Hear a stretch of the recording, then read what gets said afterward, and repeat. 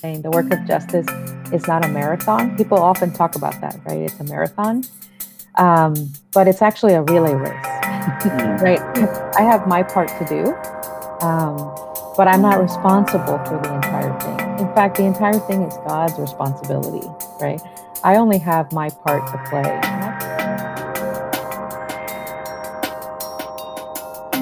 Welcome to ResCov's Letters to the Church, a series where we get to hear people from all different walks of life tell us what they would like to say to the church at this moment.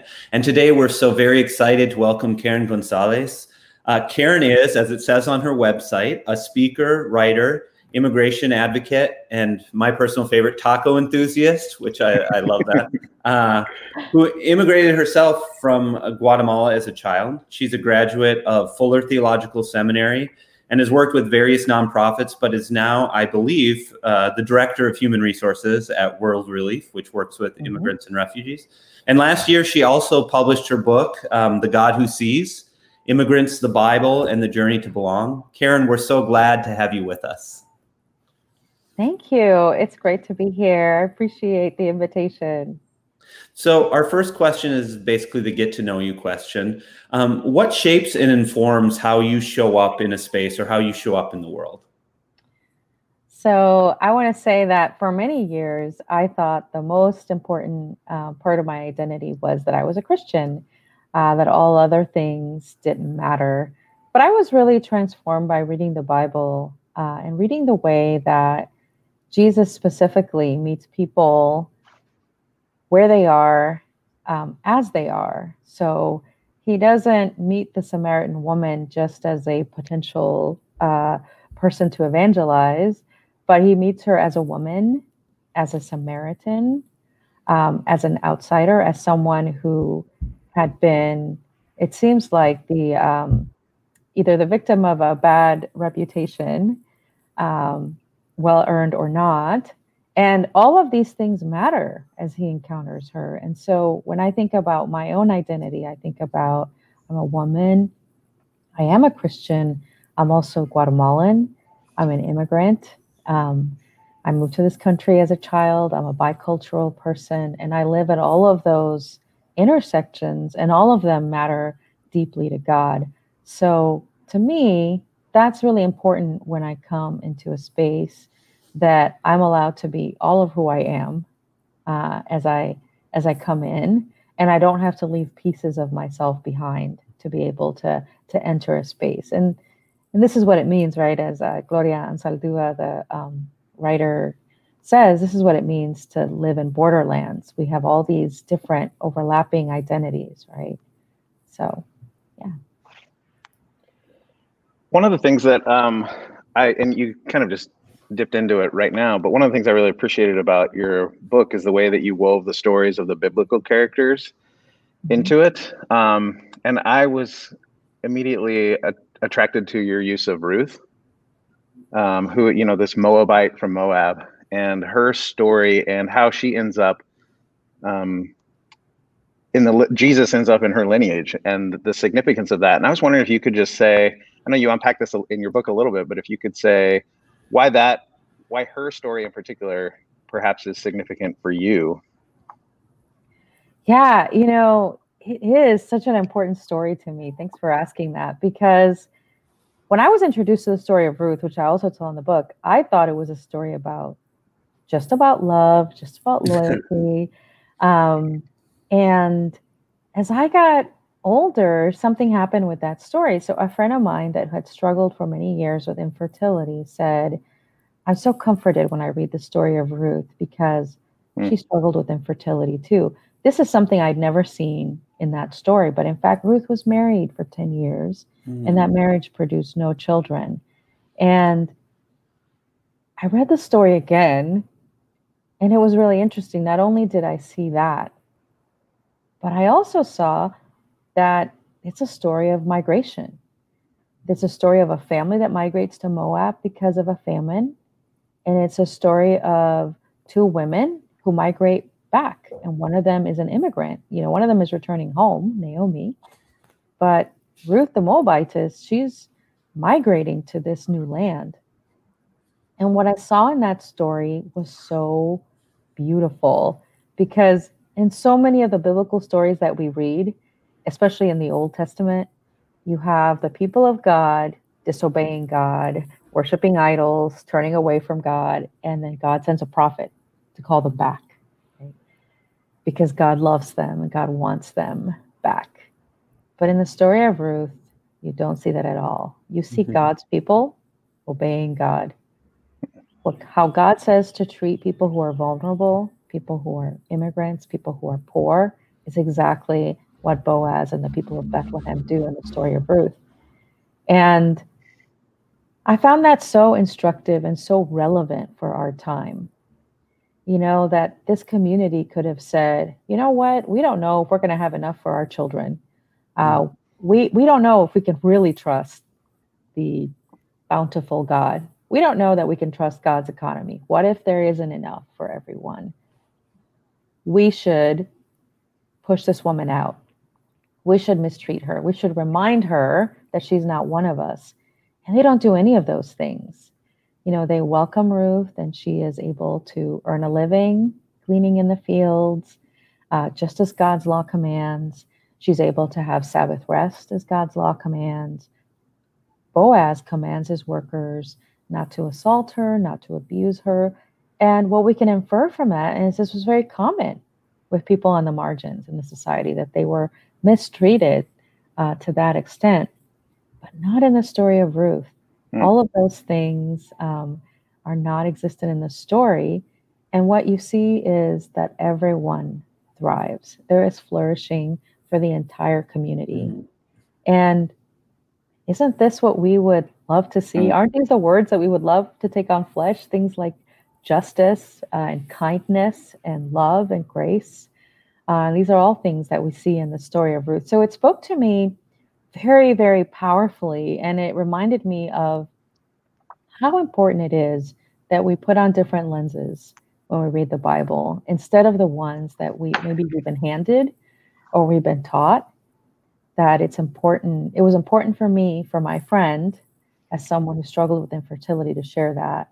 And it allowed me the freedom to now read the book of Ruth with different lenses.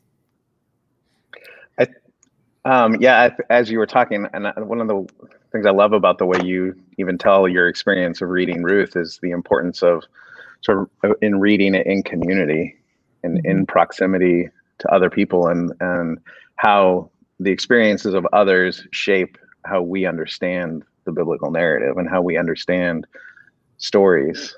It's a really powerful reminder of the importance of reading these stories and this text, not in some sort of static way, but in community with other people.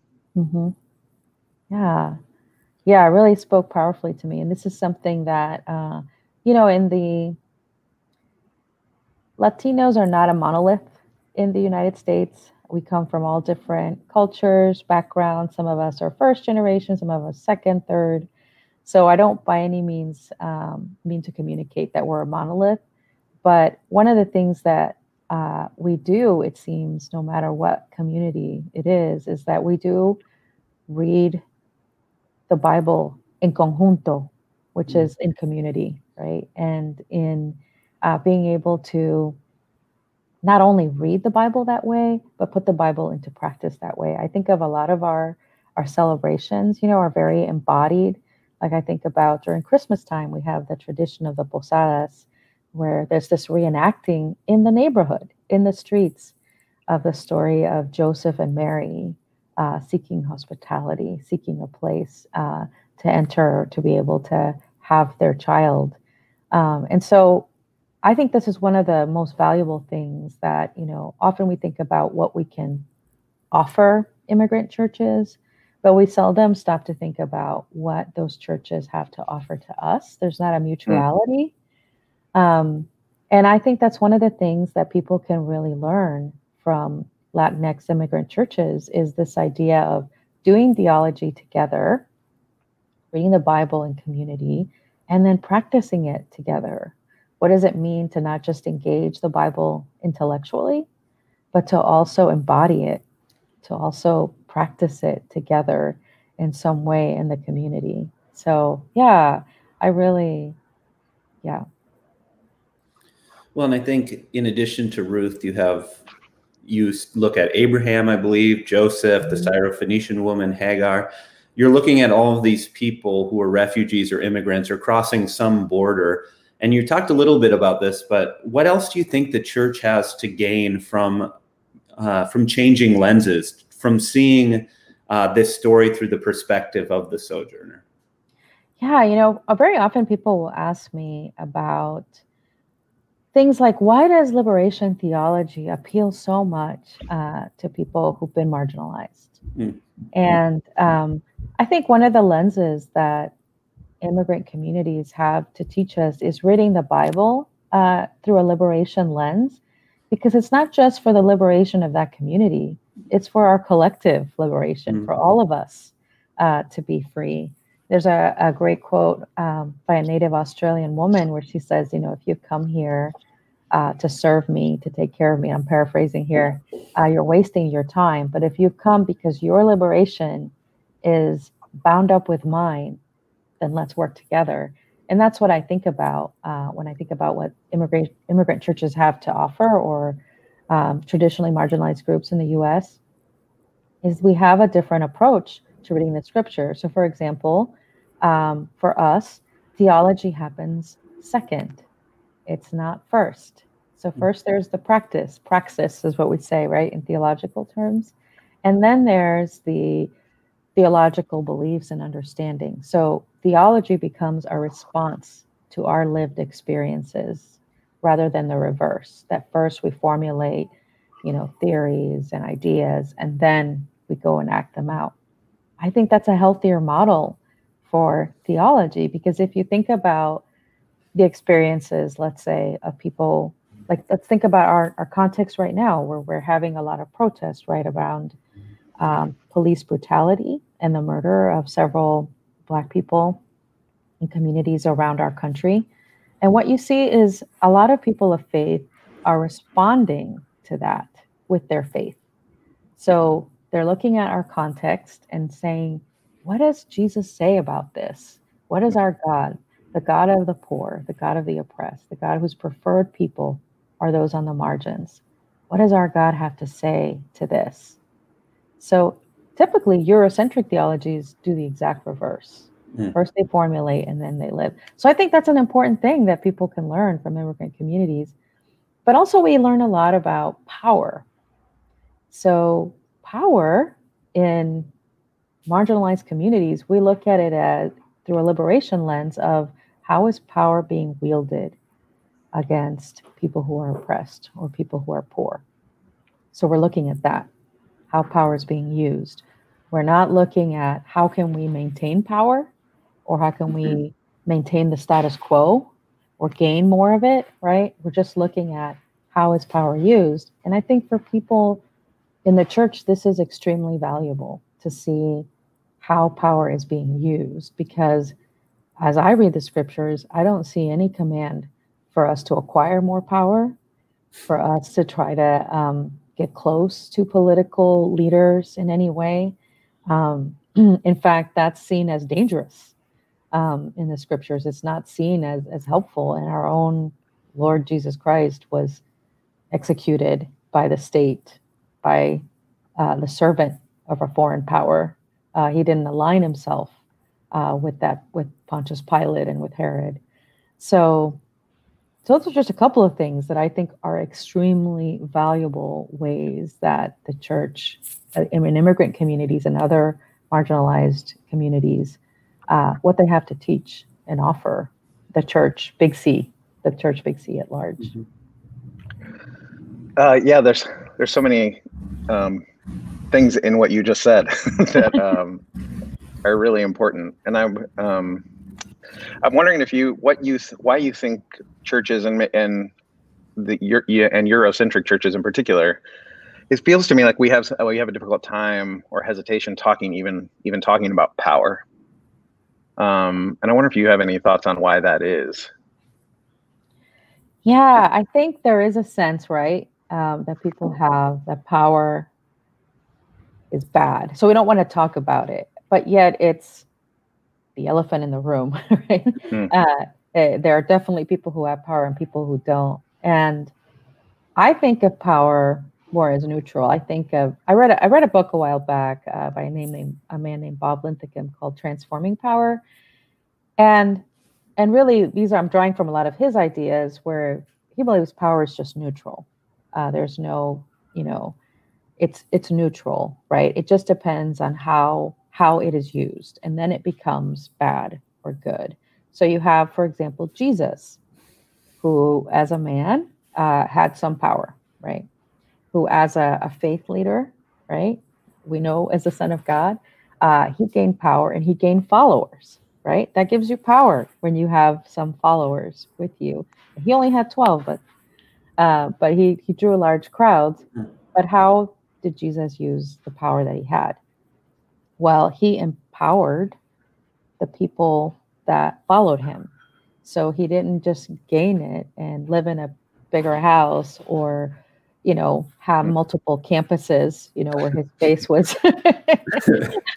um, but he instead gave away that power. He empowered the people that followed him, men and women. And we know this, right, from studying the history of the church, that after Jesus died, after he was crucified, after he was resurrected and ascended, that that group of people that followed him were now empowered to start the church, right? Which is the church that we're still a part of, right? Was started by those people. So I think of Jesus as using power in the best sense, of using power for the common good, for the benefit of others, as not hoarding it, but giving it away. I see this so beautifully in the life of Father Greg Boyle. I don't know if you've had a chance to ever read Tattoos on the Heart, but I think he really lives out that ethic in his life in a way that I really strive toward, because what you see in his life is the people, one of the things he says is, I don't have a ministry, I have kinship, I have mutuality. So the people that are in my life, formerly imprisoned people, people who were formerly in gangs, they are my friends, they're my community, right?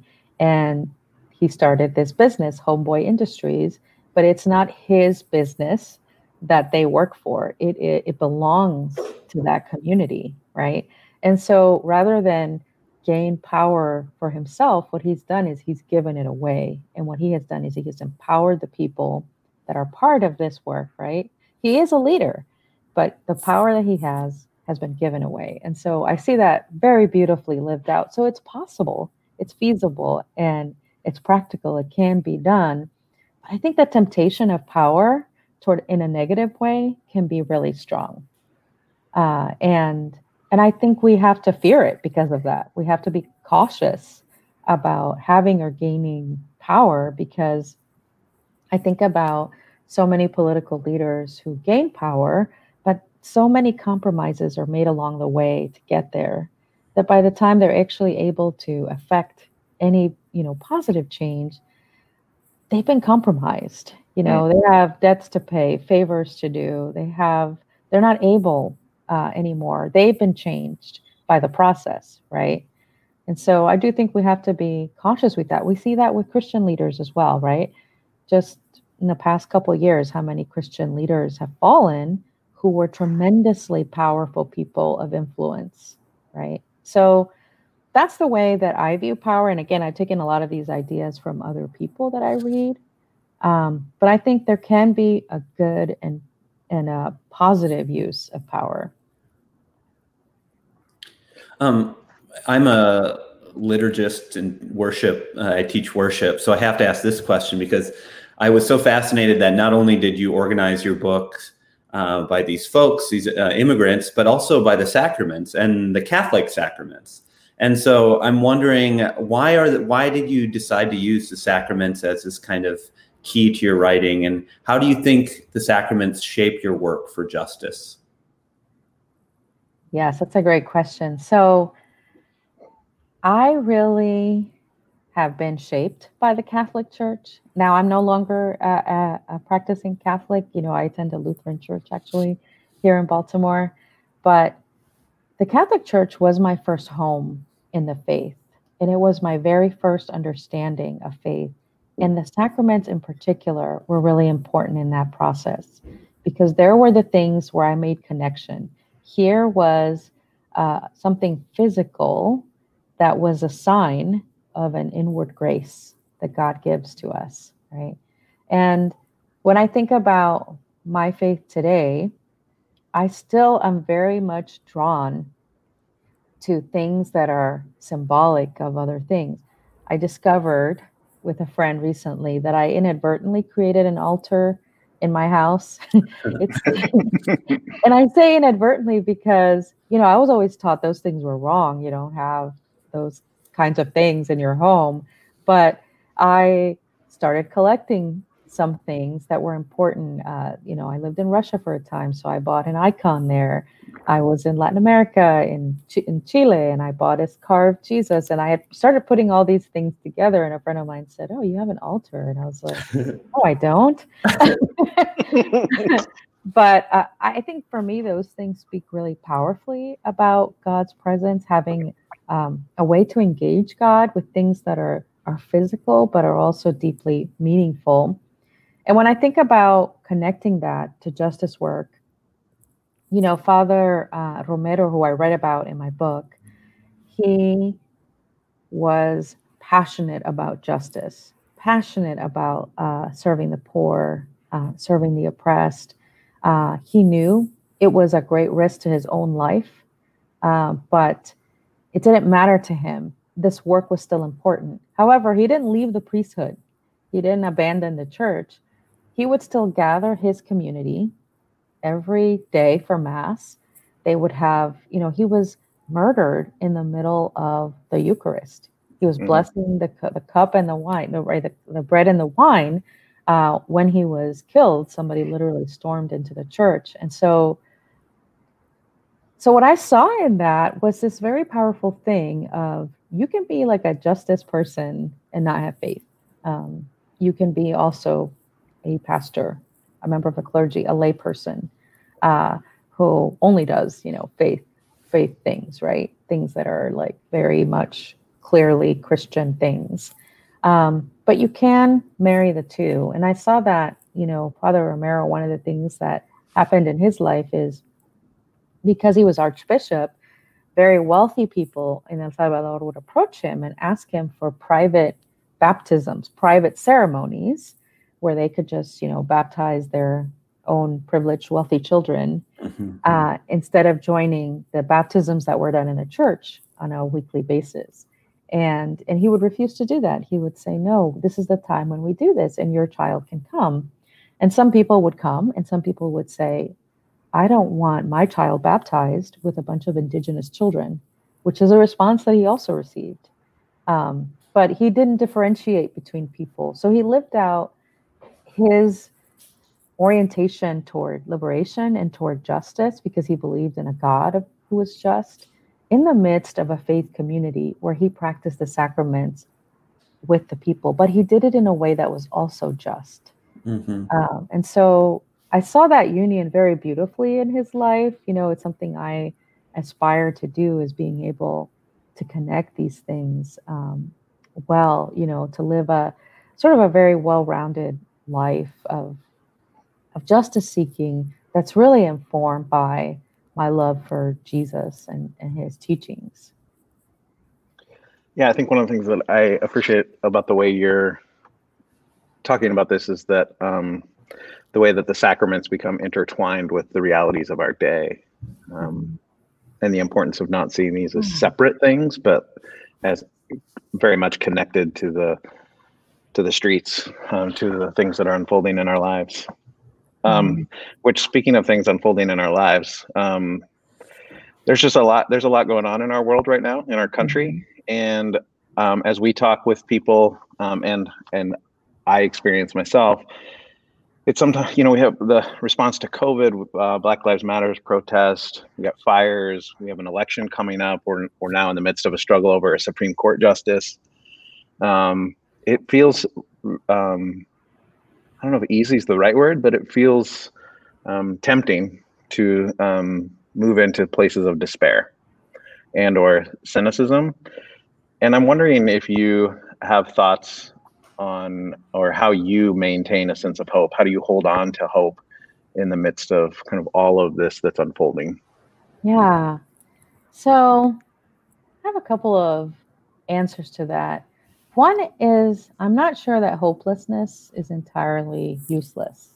And I know Mm, that sounds contradictory, but a friend of mine, another Latina, Cuban American, my friend Kat, we were talking about the theology of hopelessness because um, even though it seems useless and despairing and like what good could possibly come of it, in fact, um, that discipline of hopelessness has actually helped people, particularly people who are poor and people who are oppressed, to really spur to action. It's been the birthplace of um, activism and ideas. If you so you think about something like the civil rights movement, or I think about the liberation theology movement in Central America. All of those movements were responses to uh, terrible, terrible injustices that, and those people in the midst of the hopeless place began to dream of a different kind of reality, of what was possible, right? They asked God for the imagination uh, to see, to have a vision for a different kind of life, um, and for the transformation of their communities as well. So I do think hopelessness has a role to play, um, that we're so focused in the West on a theology of resurrection and of hope that I think we undervalue what those places, those dark places, have to teach us. And there are things that are good and useful about being in that space. And so I feel some of the what's happening right now, some of the activism and some of the change that's happening, um, I think it's being spurred by this deeply hopeless place. And so I don't want people to completely dismiss um, the positive role that hopelessness can have in actually initiating movements and bringing transformation. And these are some great these are some great ideas from the theologian, the Cuban theologian. His name is Miguel de la Torre, and he's a liberation theologian. But a lot of these are these ideas that we've been reading from him, that I think are very helpful to our context right now. But the second thing is, I think the place, honestly, you're right. Looking around, I don't have a lot of hope.